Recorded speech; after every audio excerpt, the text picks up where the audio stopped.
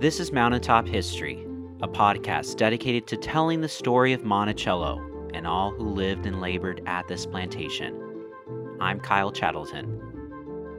On June 10th, 2021, the northern and eastern regions of the United States were treated to a partial solar eclipse. Eclipses come and go, but their occurrences are calculated well in advance so eager astronomers, professional and amateur, can expect and experience these wonders of nature. Such as it was on June 24, 1778, when a young Thomas Jefferson gazed up at the skies above Virginia to witness a total solar eclipse.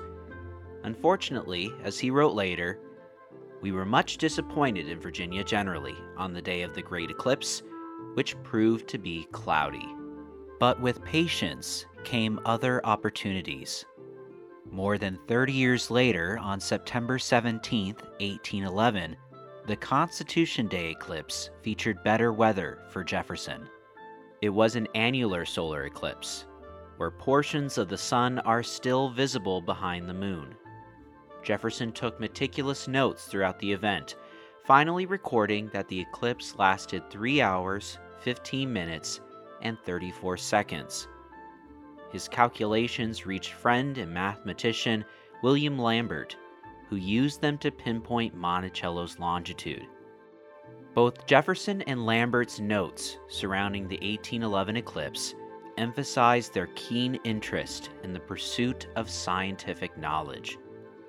It had only been a couple hundred years earlier when Nicholas Copernicus helped usher in a revolution in astronomy by placing the sun, and not the Earth, at the center of the solar system, only to be followed by additional discoveries from Galileo, Johannes Kepler, and Isaac Newton.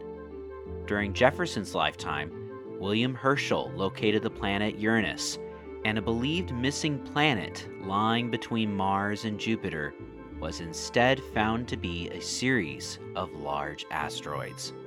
No doubt, Jefferson found the discoveries of fellow scientists and his own scientific pursuits to be captivating. In 1809, he wrote, "Nature intended me for the tranquil pursuits of science, by rendering them my supreme delight." This has been another edition of Mountaintop History, a collaboration between WTJU and the Thomas Jefferson Foundation. Mountaintop History is also supported by a major grant from the National Endowment for the Humanities. To learn more and to plan your next visit, go to monticello.org.